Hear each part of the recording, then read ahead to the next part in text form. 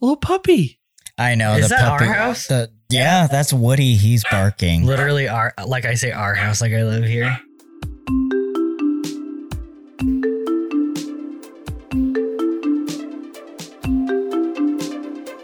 There's a lot to life, and we're figuring it out because who knows? We don't. I'm Jonah. And I'm Jack. This is the podcast of our crusade to be at least mediocre at everything.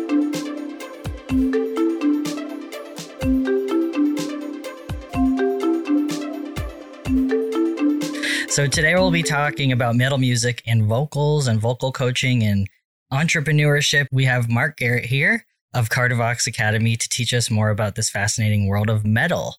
Mark, welcome to our podcast. We're excited to learn more about you and how you figured out metal music. I think we want to jump into just telling us about yourself in general.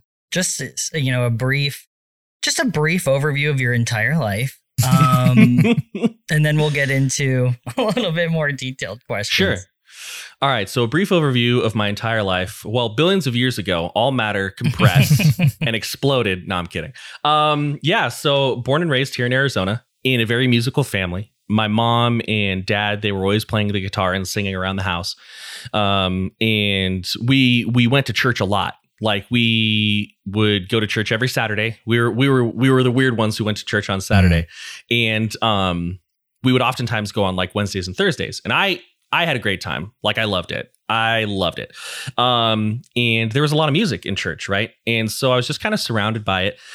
And I think that just kind of got me used to the idea of music being a part of life, like just something you're constantly doing. So growing up, I was always listening to like rock and just anything really. And all sorts of other crazy hobbies aside, I was always interested in like weird niche singing sounds. So like, listening to the radio was totally fun, but I'd get on the internet and I'd like scour through the slow internet of like 2002 and find like Mongolian throat singing. And I'd be like, that's weird. That's cool. That's, and eventually I came across like metal music. Right. And like the more, I guess for lack of a better term, like the more extreme side of metal music. Right. So, you've got like your Metallica and your Black Sabbath and things like that. And those are indisputably metal. But then I started finding the first like metal band, like really heavy, like harsh metal band I heard was a band called Necrophagist. And I hated it. I was like, this is not even singing. This is not even music. And the next day, because my sister, one of her boyfriend at the time gave her the CD, right? And so the next day I was like, I'm going to listen to this garbage music. And then I was like, yeah, this is trash. And then the next day I was like, I'm going to listen to this garbage CD again, repeat that over a week. And I was like, this is awesome. And I learned to love it. And ever since then, no matter what I do, music is just one of my favorite things, right? I'd lose my eyesight before I lost my hearing, had a bunch of different jobs that were really unfulfilling and finally decided like, there's a lot about music I don't know, but I know enough. I know enough to where I could teach people how to do what I do. And I just, made a plan and did it. And it's still terrifying for sure. In a lot of ways, but yeah. You started out in a very musically family or a music family. And then, it just kind of led you to where you are now. You've been in a couple bands. Yeah. Is that correct? Yeah. So how did that happen? How did you go from going to church, like listening to music to actually singing, writing, all that kind of stuff in bands? Yeah. So it's actually, it's a pretty typical story for a lot of like, I think metal people. Metal has the advantage of it's supposed to sound kind of gritty and kind of harsh, right? So it's not like you want to start a career in pop and everything has to be perfectly polished. Like it's totally okay if you start a metal band and it sounds really rough. So it's easy to start. It's hard to master, but it's easy to start. So for me, I was up at NAU and Lumberjacks, baby. that's what's up. Yeah, that's what we all got in common. I was up at NAU in Riley Hall, and my buddy, So my buddy Nico, he was staying in Riley. And we would play Magic the Gathering. And one day it just kind of came up in conversation. He's like, hey, do you like this band called Bring Me the Horizon? And Bring Me the Horizon has gone through a ton of changes over their career. Now they're more poppy, but at the time they were very like just metal, like screaming. And you remember like the Scene Kid haircuts, you know, like with the black hair in the face and the kids always swishing their heads, you know. Yep. Been there, done that. Oh, yeah. Oh, yeah. Me right now. Hell yeah. And I was like, yes, I do. And so we just found like we had this commonality, like this common ground in metal music. And he had a little tiny recording studio in his room. And he had been in like high school metal bands here in Arizona, right? He's gonna hear this and he's gonna hate that I mentioned them. So I'm gonna mention them. High school bands like Tainted Winter and Amidst the Silence. And whenever I bring those bands up, he's like, why do you do this to me? I'm gonna YouTube immediately. Oh, you should. I don't know if there's anything. I don't know if there's anything up anymore. But he's like, hey man, we should write music together. And I was like, I don't know how to play anything. And he's like, well, just scream. And I was like, what? He's like, yeah, just here's a microphone, go. And it was hot garbage. But it was also a ton of fun, right? I sounded like shit, but I had so much fun. So then he and I would just do that like every 2 or 3 days a week when we were supposed to be studying. We're playing Magic the Gathering and writing terrible metal music. And then we just kind of became best friends. He moved down to Phoenix. And then every time I would come home, we would carve out some time and we'd just write just terrible songs together. But they slowly got a little bit better. And then finally, you know, I had gotten really sick in college. My brain was like, hey, let's have a little bit of a freak out. And I was like, all right, that sounds good. So I wasn't doing very well academically. And I decided to just kind of take a break from school. And he's like, hey, if you're going to take a break from school, you want to start a metal band? And I was like, you know what? Hell yeah. I'm literally not doing anything else with my life right now. So yes. Sure. So I moved down. I got like a part-time job at the mall, right? Just what store? Hot Topic. No. I was Hollister. I was at Arizona Mills Mall working at Black Market Minerals. Oh, sick. Okay. Yeah. I love that store still. That is one of the most fun jobs I've ever had. I loved it. I mean, it was like retail pay, but I was living with my parents. What am I doing anyway? Yeah. So, all the time that I wasn't at work, I was either playing the Magic the Gathering or writing music. And that's just like, I just had somebody who didn't care how much I sucked and I didn't care how much they sucked. And we just had fun. So it was like, no judgment. Let's just write stuff. And eventually it turned out okay. At this point, though, I will say he was in a pretty established local band called Composer Meet Corpse, which is a line from I Am Legend, the book. And that band was actually pretty good. And so I had a little bit of an in there. From there, what was that band name? You and Nico. Oh. And then from there, what was like your band transition? Sure. So we started a band and we didn't have a name for it right away, but we decided to name it Kardashev. At the time, we were just jamming and it was funny. So Nico and the bassist at the time, Chris, they were like, let's find a vocalist. And so Nico was like, you should audition. And I was like, nah. And he's like, do it. And I was like, all right. And so I auditioned. And it's funny, after I left, Nico told me, the bassist, he was like, don't let this guy in, dude. Don't do it. And you know what the thing is, though? I don't blame him. I don't blame him. I think if I had heard me, I probably would have been like, nah. But Nico vouched for me. He said, give this guy a month and he'll be great. And Nico pushed me extremely hard. He told me when I sound crappy. He didn't let me settle. And it really helped. He did it very kindly, but he did it very honestly. And thus Kardashev was born. And the reason it's called Kardashev is because at the time, Chris was the one who was coming up with like all the ideas, like for like the lyrics and everything. And there's this nuclear physicist in Russia. I believe he's still alive. His name is Nikolai Kardashev. So we totally just ripped off the guy's last name. I mean, that's what it is. And he came up with this scale, the Kardashev scale. And it basically measures like theoretical alien species based on their like energy use and advancement. And he was like, I really want to write an album about the Kardashev scale. So our demo called Kardashev, the songs are called Tier 1, Tier 2, Tier 3 for each scale of the, super creative, right? We like literally were just like, this guy's last name, this guy's ideas. But yeah, and thus that was born. And that's all I did for a really long time. So the second band that I'm in, right now, I'm actually only on one song. I'm only on one song, and it's a local tech death band called Viremia. And that, I mean, that's a huge story in and of itself, because like I was going and seeing these guys when I was like in early college. I would come down and go to a Viremia show, you know, totally different music, extremely technical, and writing lyrics and figuring out vocals for that song was a humongous challenge, because it's something I'd just never done before.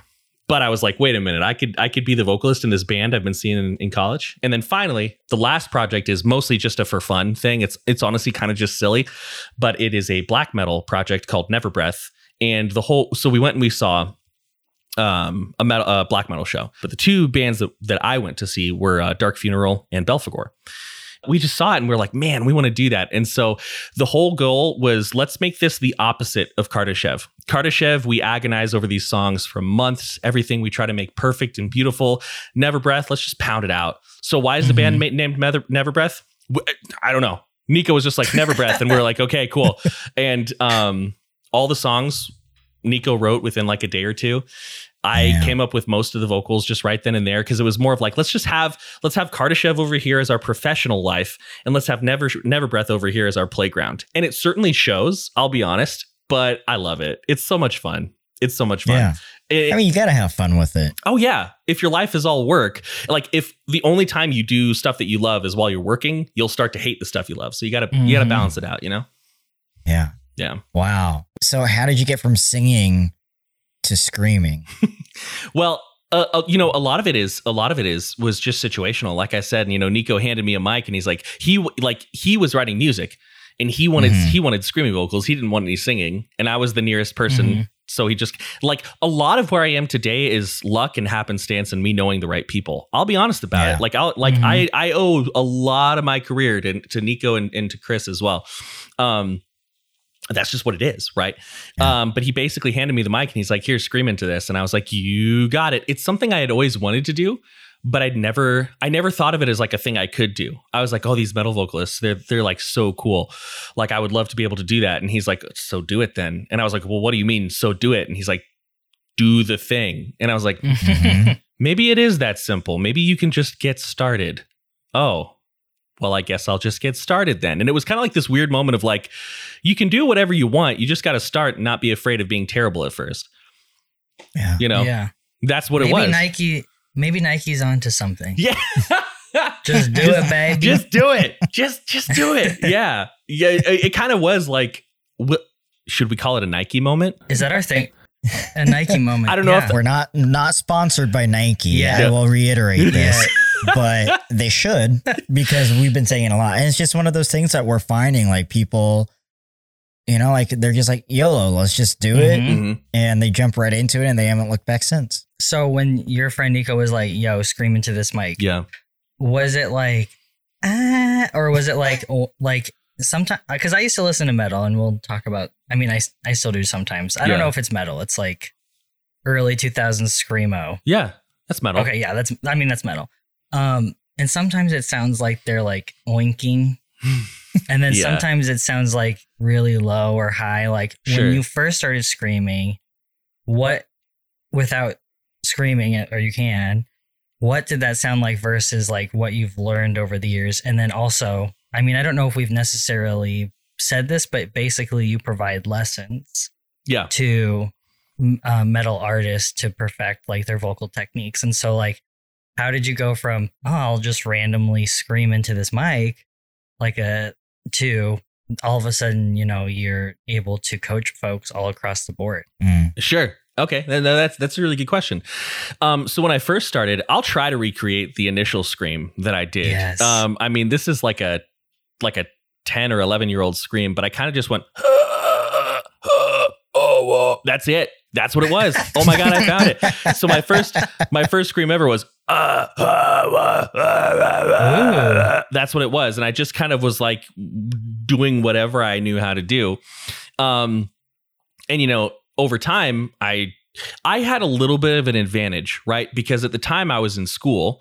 And so I was in school for speech therapy and speech science. And so I would oftentimes supplement the study for the school I had to do to learn about what part of my body was making these noises and what part of my body I needed to use to make these noises.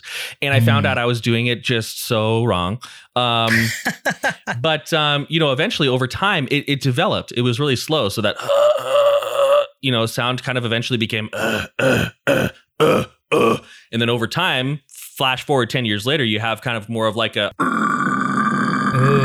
right? You get kind of that sound. So how did I do that? It was 10 years of really diligent practice. Like it took a long time. And even now, you know, there are still certain techniques that I have yet to learn, you know, or just want to learn to expand my toolbox. I know a lot. I certainly don't know everything.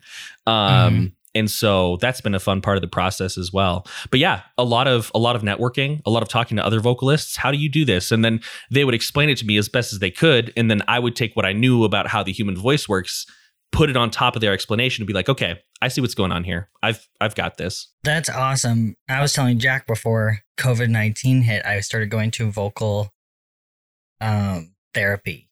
Oh, really? With a speech therapist. Yeah. Because I have like nodes. I have like nodules, and I have like tension in my folds. Yeah. It's just so interesting because there's so much about vocal hygiene and vocal health that you don't take into consideration when you don't know a lot about metal and screaming. Right. And so I'm sure within the metal community, it's like, yeah, you need to take care of your freaking voice. But like people who don't know a lot are probably like, they're just ruining their voice. You know, it's like, it was just really interesting because it's not necessarily a conversation a lot of the time unless you have a vocal problem. Yeah. And, you know, that's interesting that you have vocal nodes because just your speaking voice right now, there's not a lot of attack on it. I don't know, did they kind of give you an idea of where it came from or did you not even get that far? We started working on it and it was just, I honestly don't know, but basically I'm a trainer. Or I was been a trainer at work. And so I have to project my voice there it is. All day. And by the end, my entire back of my head to my chest is like sore to the touch. Like vocal stuff is so real. And so literally, I'm not saying this to like make you feel super cool, but like I think it's so cool what you're doing because it's something that is so important, like affects people every day. Especially artists like, you know, in metal. So yeah, I learned a lot about vocal health because even right now I'm like constantly pushing, like I have to push to get any sound out. It's really weird. Interesting. Yeah. Well, don't do any internet. Totally just go with what your doctor says. But when you're feeling better, one of the best things to do is Dracula laughs or the Count laughs from Sesame Street. Right. Oh my gosh. You know, because that's one of my most common exercises because like, you know, this won't come through on the audio here, but like you can see me, right? So I'm going to lean back here. If you watch my stomach and the sides, so like my abdominal muscles, the transversus abdominis, you'll see that everything here is relaxed. And when I do these Dracula laughs, I get a lot of volume relative to like the amount of work I'm doing. So, and it's so, you know, it's about squeezing. It's about squeezing the balloon of the abdominal cavity. And they will have exercises for you. Do their exercises. Sure. Don't do mine. They're the doctors, but that's fascinating to me. Anyway, I digress, but I've just been like, this is so fascinating to me because me as somebody who's never yelled, you know, or never screamed or anything like that. It's just so important, I think. Yeah. You know, for folks who scream as a living. Vocal health is, like you said, it's important for everybody. You know, the general suggestion, I believe it's from ASHA, the American Speech and Hearing Association. I believe they're the ones who put it out. But it's 10 minutes of rest for every 9 minutes of continued speaking. And that doesn't necessarily mean, Oh my God. yeah, for example, even though we're all conversing and taking turns, this would count as continued speaking, you know? Yeah. So, you know, when, you know, after this, y'all might want to shut up for 10 minutes. Right. And it's really important to do. And that's part of the reason why all of my lessons are 50 minutes versus an hour. So between each lesson, I'm just quiet. I don't say anything. You know, if I go out into the living room and my fiance, Katie, is there, she will, you know, she'll go to talk to me and I'm just like, you know, nah, Wow. not talking. Nah. It's super important. That is so good to know. Because I used to do these trainings that were like 4 hours. Mm-hmm. And I was just like, by the end, I was like, my face hurts. Like everything hurts just by speaking loudly and Wow. projecting. Yeah. It's Well, crazy. I'm glad you're on the right track to get that worked out. Hopefully they can take care of that for Mark. you. Thank you. Working on it. Anywho, I digress. I appreciate that topic though. It's so important. Yeah. I feel like we'll get to a little bit more about like vocal techniques Mhm. and all that kind of stuff in a minute here, because that's definitely like the next set of questions that we want to ask. Sure. But to kind of dip back into metal, Mm-hmm. and the genre itself, like obviously you listen to metal. You're in that Right. world. Jonah, you said you listened to it. I don't. I have never really listened to anything there. So like as a music newbie, like what are some songs, like who should I listen to like get a taste, dip my toe into the genre? That is Job for a Cowboy. That is, yeah, Arizona band. I like it. Actually, Job for Cowboy, their vocalist, Johnny Davey, is, I think, one of, I don't know about the best, because the best is hard to quantify, but he's certainly one of my favorite. He's certainly one of my favorite metal vocalists. But, you know, metal is so huge. It's so huge. It's hard to say. So whenever people do ask me this question, they're like, hey, you know, what would you, a metal person, tell me to listen to? And I always respond with the question, well, what are some of the bands that you like to listen to now? Because if somebody gives me a rock band, I'm going to say, listen to Killswitch Engage. If somebody gives me, like a more poppy band, I'm going to say, check out Bring Me the Horizon, because it's similar to what you're already listening to, but it has those metal elements. So, Jack, what do you like to listen to now? I'm more of like an oldies, like give me some Eagles, give me some Bob Seger, Fleetwood Mac. I don't know if that is helpful at all. I knew you were going to say the Eagles. With oldies, there's not going to be like that clean of a transition. But I would say honestly, bands like Bring Me the Horizon and Killswitch Engage, they're very good. They're very listenable, right?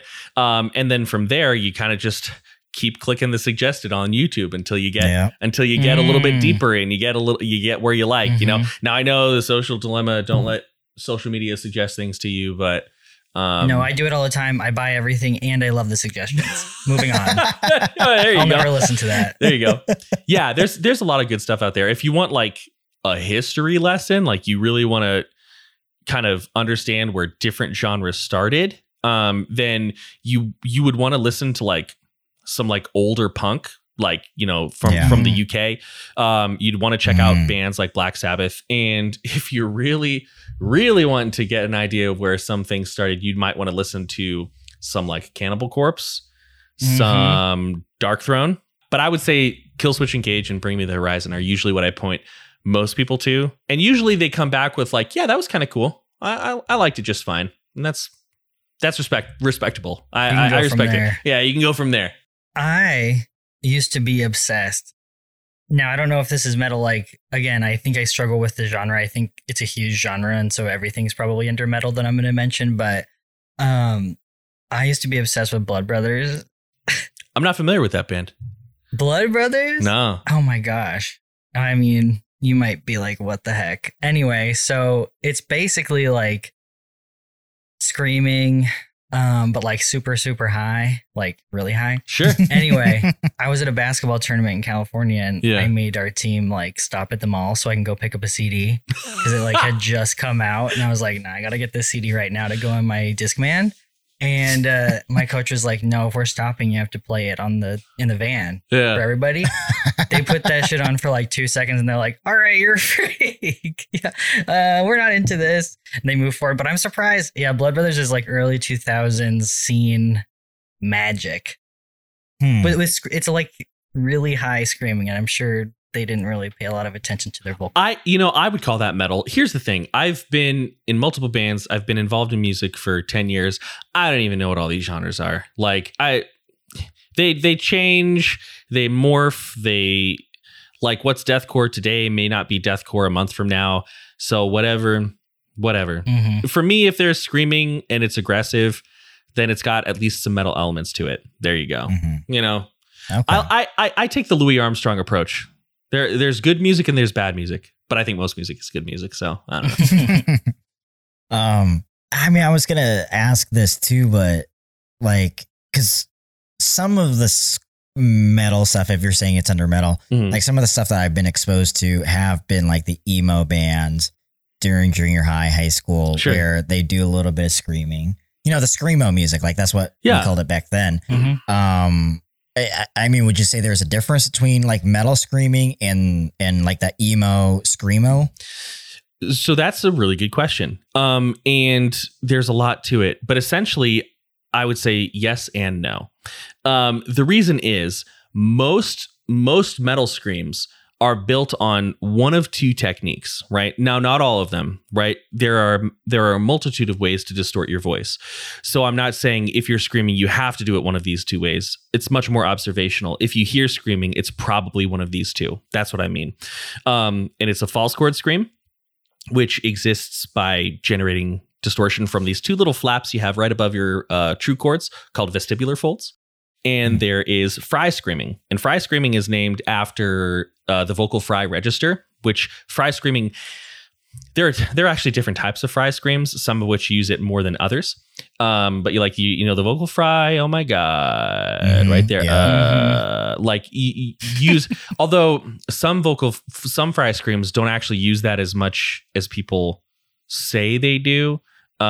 So yes, I would say that they are the same because most of those back then were fry screams. But the reason I'd say they're different is because they're articulating them differently, right? Like going back to the accent example. So if I say, hey, what's up, everyone? Versus how y'all doing? Right? They were the same technique, true chord phonation, right? So right now I'm using true chord phonation.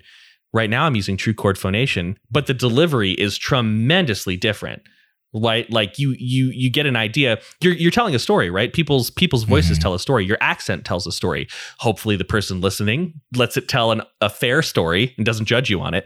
If that makes any sense, they were articulating a very different sound than like, you know, the fry screams of like Devin Townsend or Dan Watson of ex Infinite Annihilator, currently Enterprise Earth.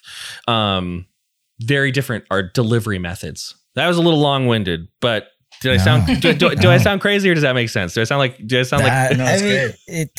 It's only some of it went over my head, but That's pretty good for Jack. yeah.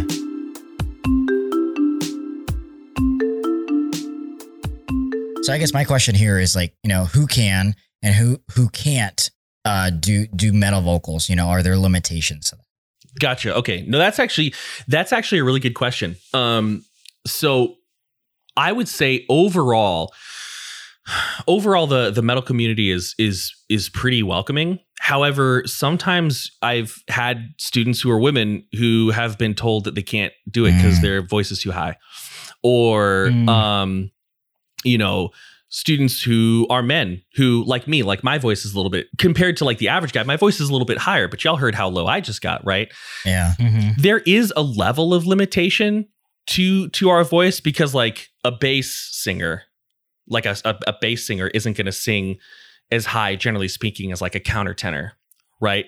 But that's not the same as like you can't sing. And that's where I get frustrated sometimes, because if you have vocal anatomy, you can be a metal screamer. You may have different obstacles you have to overcome, right? You may have different things different approaches. Like the same technique isn't going to work for everybody, right? Mm-hmm. But you can find ways to make it happen, right? So I guess the short answer is, if you have vocal anatomy, you can metal scream. And I would actually honestly be willing to say, like, let's say somebody, they were a smoker for a long time, so they had their vocal folds removed and their false cords were impacted.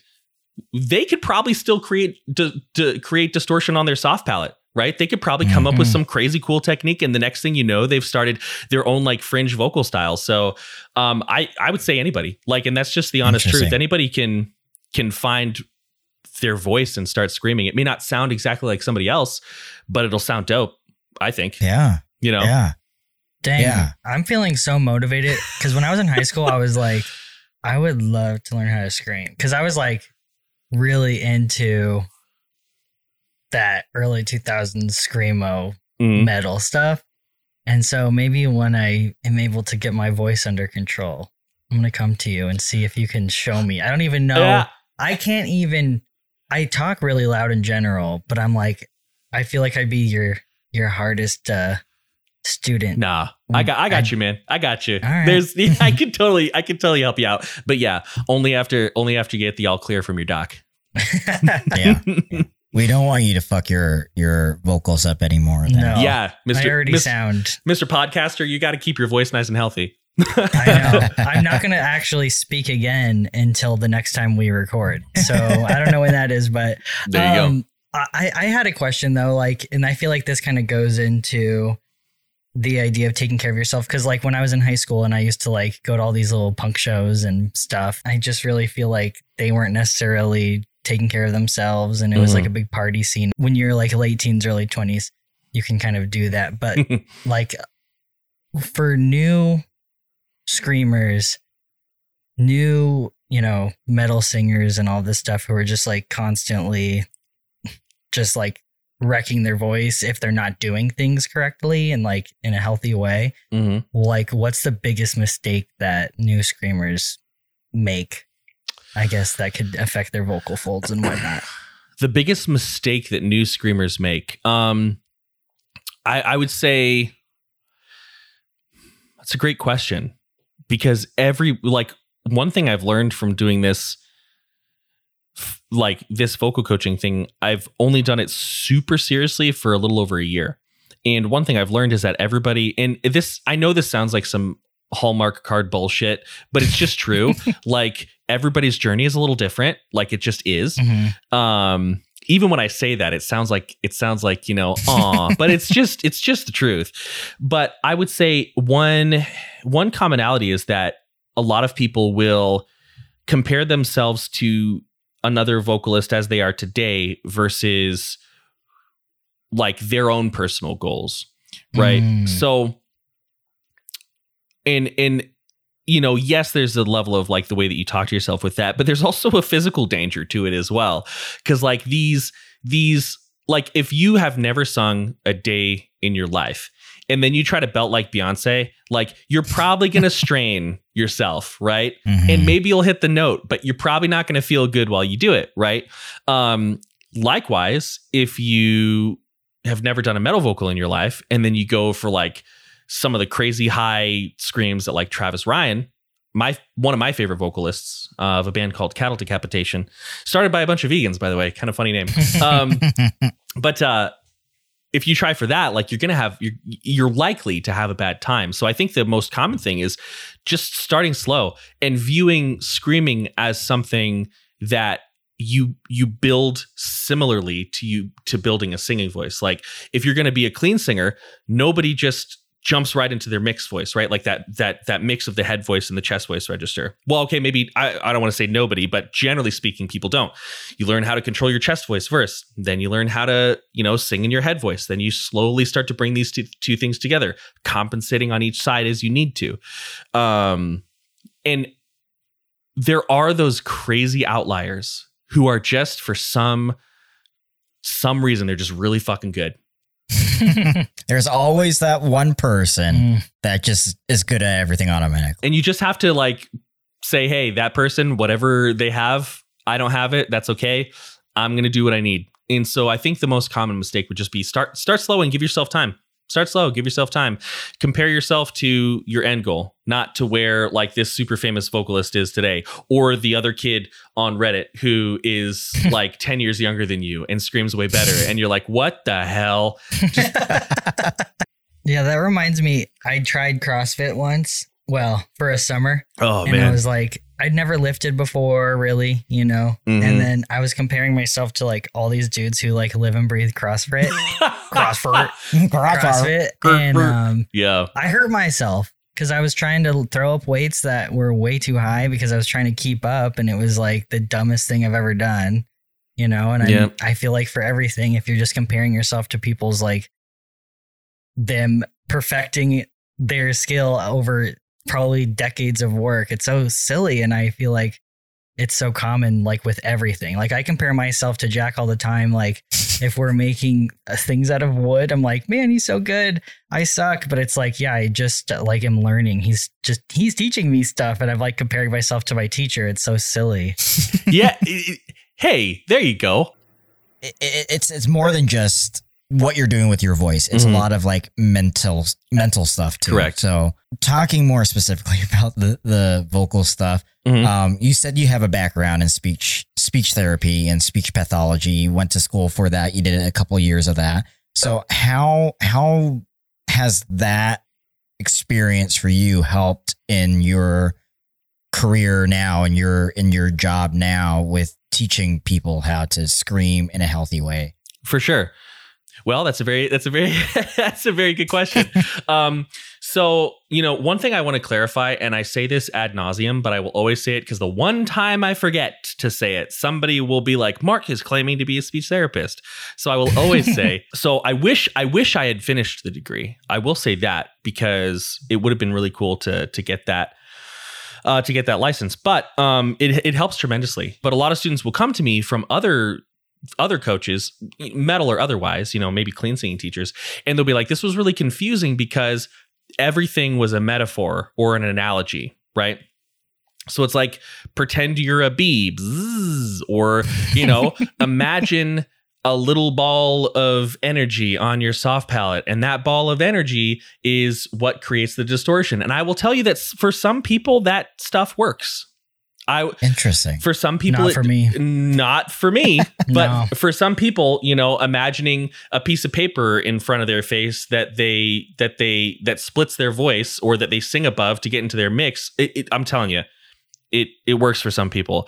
Other people, they don't think in analogies and metaphors and symbols. They think very literally. They're very pragmatic people.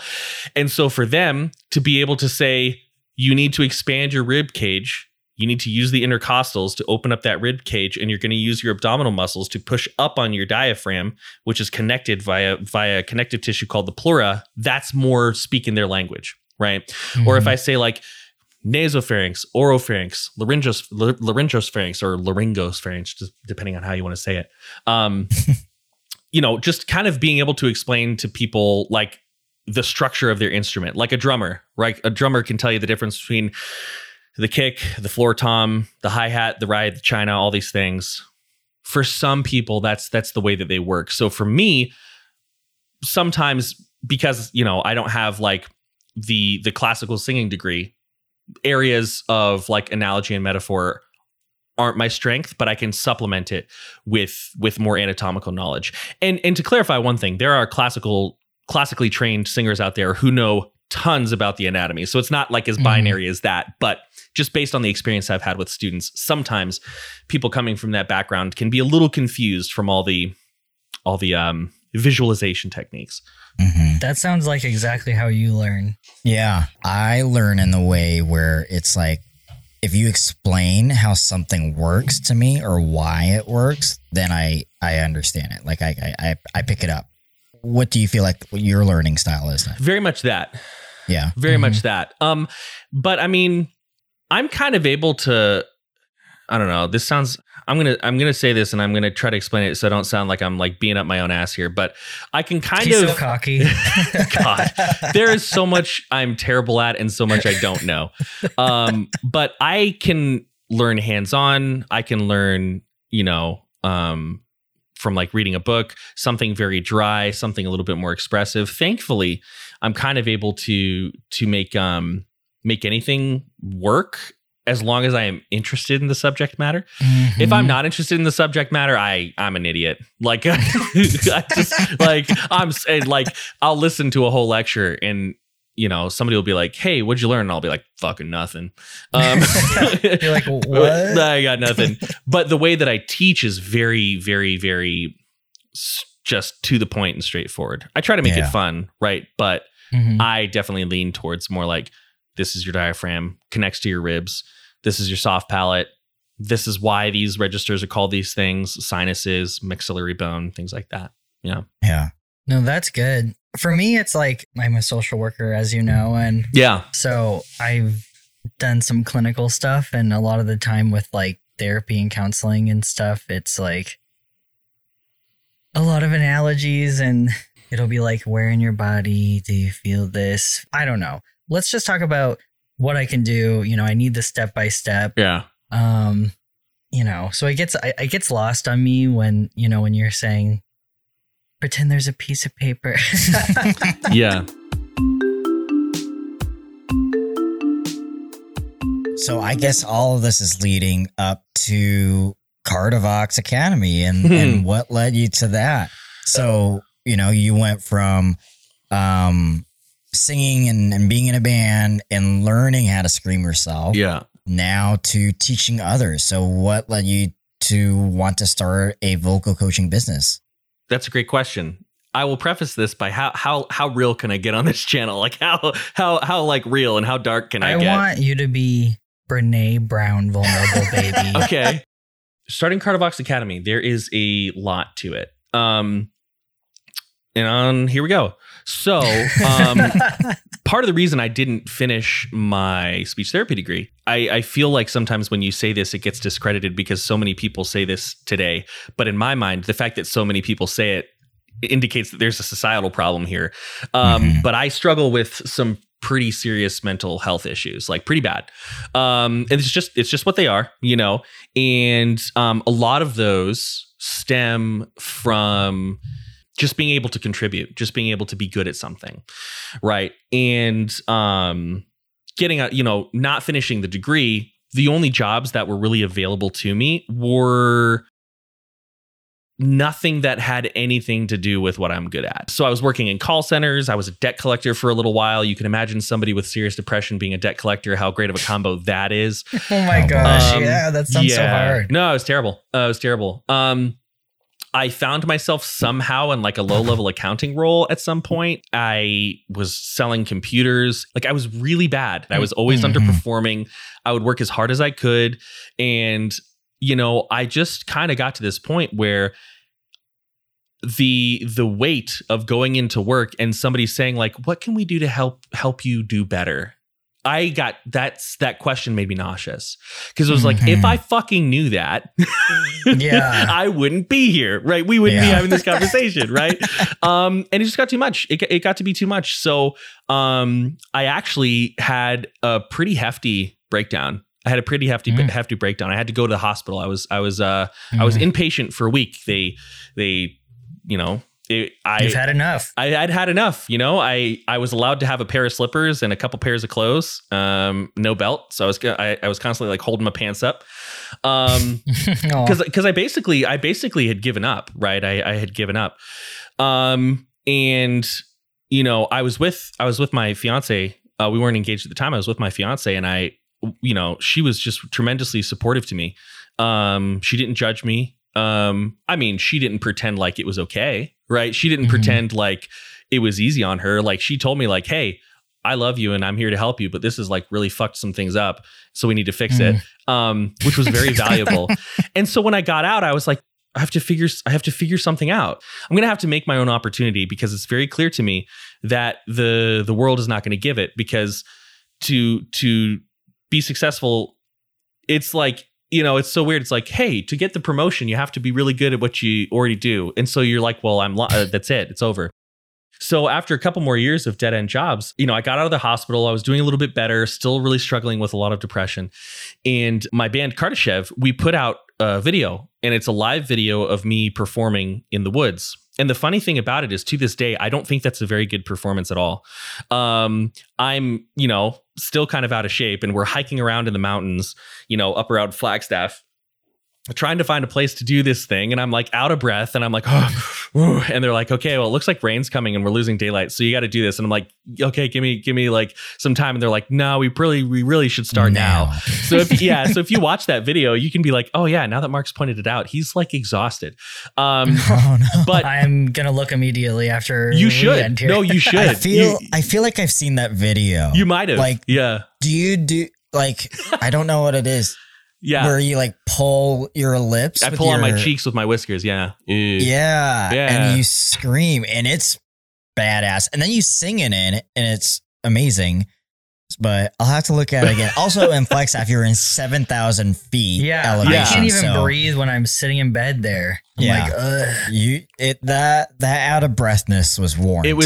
It was tough. And that, because like if I pull on my cheeks right now, you can hear how much that affects my speaking voice. So that's part of the reason I do it. But we put that up, and it was up for like 6 months, maybe a year. And one day I was like, I'm going to go read the comments, which is usually a mistake. But in the comments, it was a lot of people saying very kind things to me. Wow. And that we need such little encouragement in life. It doesn't, to get the best out of somebody, you just have to encourage them a little bit. And I remember I actually got teary-eyed because I felt like crap about myself. I didn't think the performance was good, but all these people were saying such kind things to me. And I was like, this is what it is. Like the universe is telling me what my shot is. And so I decided to start a vocal coaching business. And I was just like, I can't sell computers. I can't collect money. I don't know how to be an accountant. I'm terrible with other people's money. But I can sing and I can scream and I can tell other people how to do it. So I just kind of started, right? Damn, I started small and there it was. I have chills, Mark. I'm not kidding. Because I really feel like I'm sort of in a position right now where I'm transitioning out of school, and I'm like, okay, what do I want to do? And I honestly feel like you're giving me a lot of motivation here, because I'm like, I don't know if I want to do counseling. I don't know if I want to do this. And you're telling me that you can just like do what you want and make a business out of it. Is that what you're telling me right now? So yes. Oh my God. Just do it. We're about to Nike this. We're about to Nike it. Now it's going to be hard as hell, and it's going to be slow, and you should probably have a plan. And it's not like, I think Instagram gives us this idea that you start your own business and you're automatically on a beach. And it's like, no, you start your own business and now you don't have weekends anymore, and you sleep a lot less. And you miss your friends, but you are finally good at something, and you finally work, and then it pays off. Right. Maybe it doesn't pay off like crazy. I go to bed exhausted. I go to bed sometimes a little stressed, but I never go to bed feeling like I didn't accomplish something. I never go to bed feeling like I failed. And like, I will trade weekend days for that any day. Like Saturdays, forget it. I don't care. Like, I will trade away my weekends to go to bed feeling like I'm good at something, and I'm actually helping people. So am I telling you can start your business? Yeah. But it'll be really, really hard, and you should have a plan, and you might have to work 2 jobs at the same time for a little while. Okay. That's good advice. You're honestly, very inspirational in the sense that you just had it with working these other gigs, and when you don't feel good about yourself, like, I don't think enough people really like take a look inward and realize that maybe they're not being fulfilled. And then they can actually do things that are fulfilling to them, Yeah. And it's crazy, if we think about it, like, the world has so many problems, but like, this is the best time to be alive. Like, it is the best time to be alive. There's so much that's not okay. It's not for their lack of want or trying. It's interesting how so many people have so much to offer, but there is not a structure for them to do that. I mean, I'm really lucky that I had all these people who vouched for me, right? Nico and a supportive girlfriend, now fiance in my life. A lot of people don't have that. So I'm not saying that everybody can do it as easily as I can. That would be ignorant. But to me, it's just so crazy sometimes. Like, I wish it was easier for people to be like, you know what? I am really bad at a lot of things, but goddamn, I can make scarves better than anybody else I know. And like, why can't that person earn a living making a scarf? It's ridiculous. I'm going to get on a soapbox here, but I think that everybody has something really cool to offer, and maybe they're not the best at it, you know, but who cares? Like, I'm not the best vocalist, and there are probably vocal coaches out there that are better than me. Like, let's just be real, right? But I can't get hung up on that, because I just gotta do the best I can. And if it doesn't work out, well, at least I don't feel guilty for not giving it a shot, right? Yeah, exactly. And if only the best could do it, only like 10,000, only 10 people would be working. Yeah. Do you know what I mean? Like, yeah, even the worst person that would be a teacher for me could be the best person that's a teacher for somebody else. So anywho, that's so inspirational and very motivating and timely. So thank you for sharing all that. I really appreciate you being vulnerable, Brene Brown vulnerable, and sharing us about, you know, your story and what kind of led you to this, because it wasn't an easy path, and it still sounds like it's not easy, but for you, what it is that it's just worth it. You know, like it sounds like you're happy with where you are now and feeling fulfilled in what you're doing. Yeah, definitely true. Definitely true. Everything I do because I want to. I only take on work that I want to take on. And that's awesome. What a dream. What a dream. It's I feel very lucky.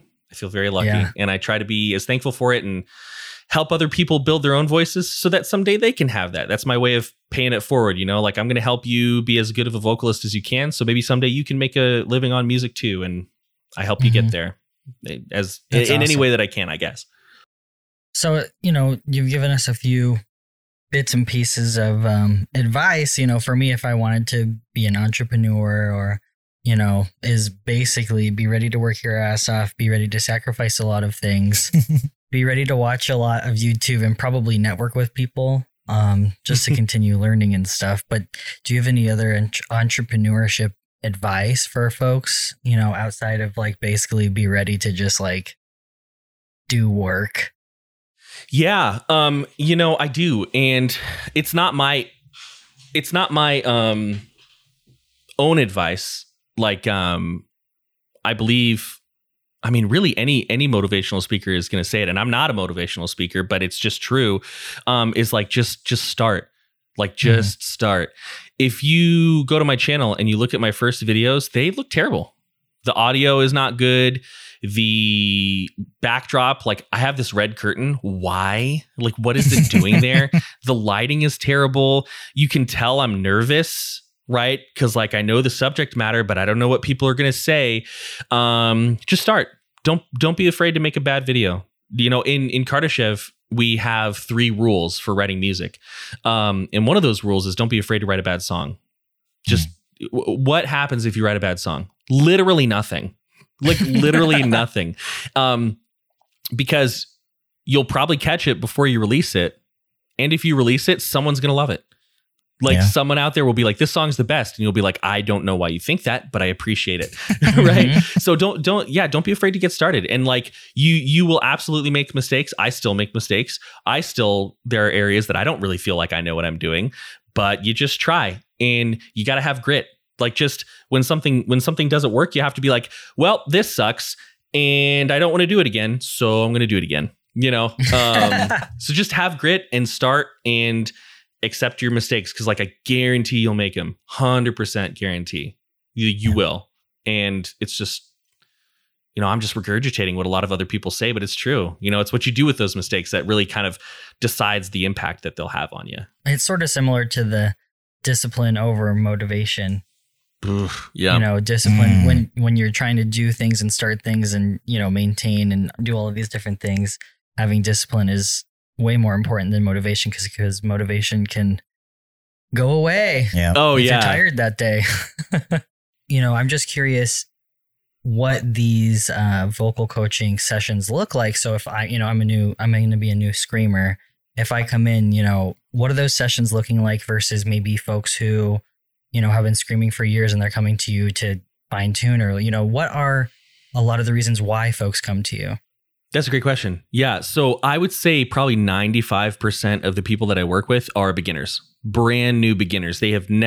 Most of them haven't even sang in their life. So a lot of people who are really experienced, they'll come in for like 1 or 2 lessons and they want to learn like one specific technique, or they don't know what they're doing wrong with breathing. So we kind of focus on that. With the newbies, what I do is I have them, no matter what it sounds like, I run them through a quick warm up, and then I have them do a little bit of whatever they're attempting, right? So if they're trying to scream, I have them give me an example of what they're trying to do. They're like, hey, I've never done this. I've only been learning this on my own. This is what I sound like today. Like, I'm going to be like, oh, okay, you have made a lot of headway. I'm not going to waste your time with certain things.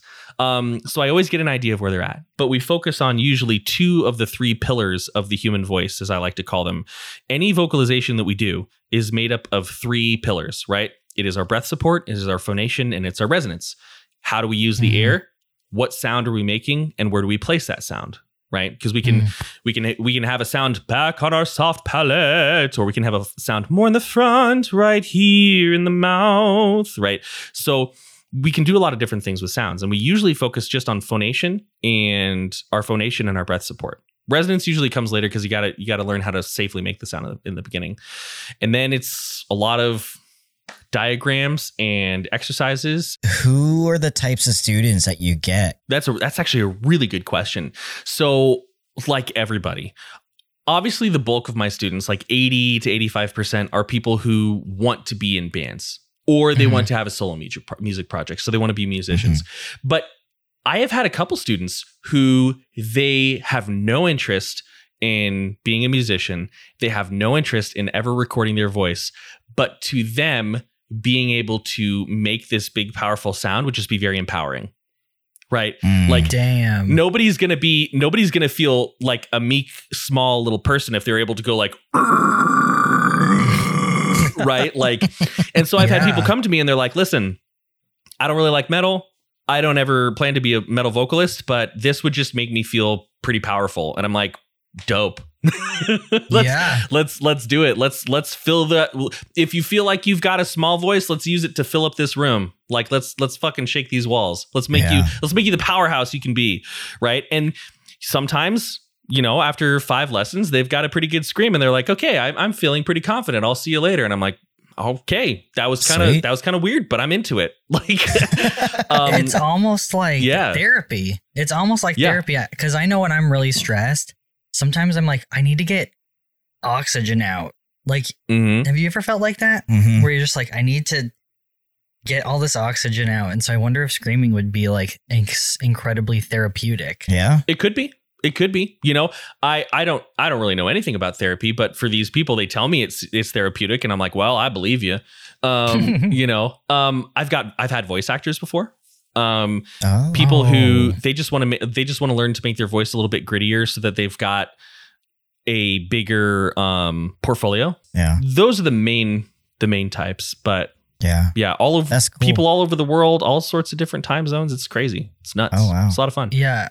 I'm literally dying to do a session. I'm not kidding. The more we talk, the more excited I can see you get. I know. I'm like, I just want to try to scream in a way that won't hurt me. That's all. So it's possible. I'm going to be hitting you up. I'll bring Jack. Yeah. That's so awesome. My last question then for you is, like, what is a call to action that you have for listeners? Like, kind of like me, they don't listen to metal. How could we grow this genre a little bit more? Give metal a shot. Give metal a shot. And by giving metal a shot, I don't mean listen to one song. I mean, like, maybe like go onto Spotify and grab a playlist and listen to like 5 songs. And if you know what, if after 5 to 10 songs, you're like, this is garbage, then like, I respect it because you gave it a try. If you go and you try a food and you don't like it, that's different from being convinced that you don't like it, but you've never even tasted it, right? Yeah. So metal is certainly not for everybody, and I totally respect that. Give it a shot. And if you hate it after you give it a shot, much respect. Yeah. Yeah, Cool. at least try. At least try. At least try. I'm gonna give it a try. I'm gonna go onto Spotify or YouTube, like you said, and follow up with suggestions, and maybe I'll put together like a beginners playlist of the songs. I'm like, all right, I can get behind these songs. I'll make you a 2004 Jonah playlist. Oh my goodness, do it. Oh my goodness, do it. I'll share it with everybody. There you go. It'll be mainly Blood Brothers. It'll be mainly Suicide Silence. Oh, there you go. Job for a Cowboy. I don't know if like Job for a Cowboy and Suicide Silence are beginner bands, but you know what? If I jumped right into Necrophagist, then who's to say? Yeah. Give it a shot. Who's to say?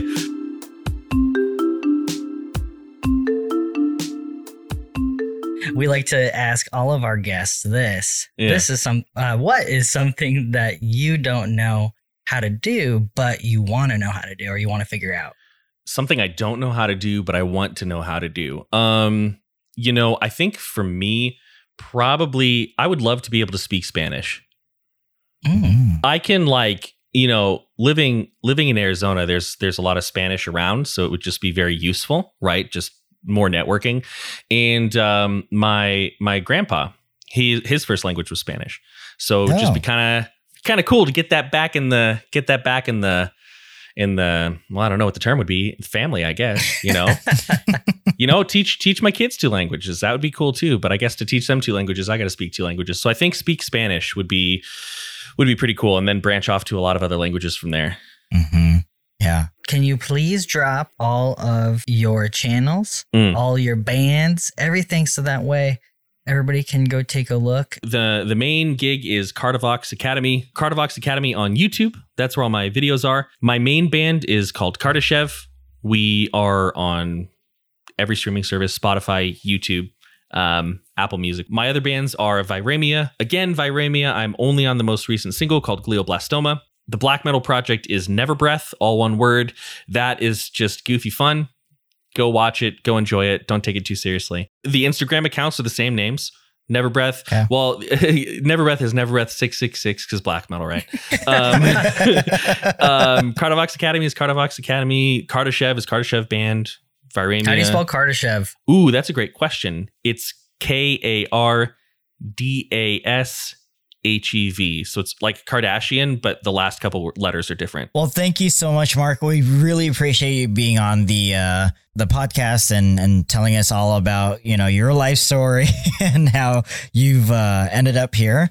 And everyone go check out Kardashev, Cardivox Academy. We appreciate your time, your energy, and teaching us all this stuff. We're not going to be experts of metal, but it's been such a joy to talk to somebody who has not only dedicated a lot of their time, but a lot of their life to metal and something that they're passionate about. So we're really appreciative. Hell yeah. Well, thanks, guys. I appreciate it. It's been a hoot. Thanks for listening to the podcast. Please subscribe and share with your friends. Follow us on Instagram and Facebook at Who Knows We Don't Pod. You can send us a message with what topics you're interested in hearing more about. And if you want to be a guest on the podcast, we would love to have you on. Please drop us a line. Love you, boo-boo. Love you.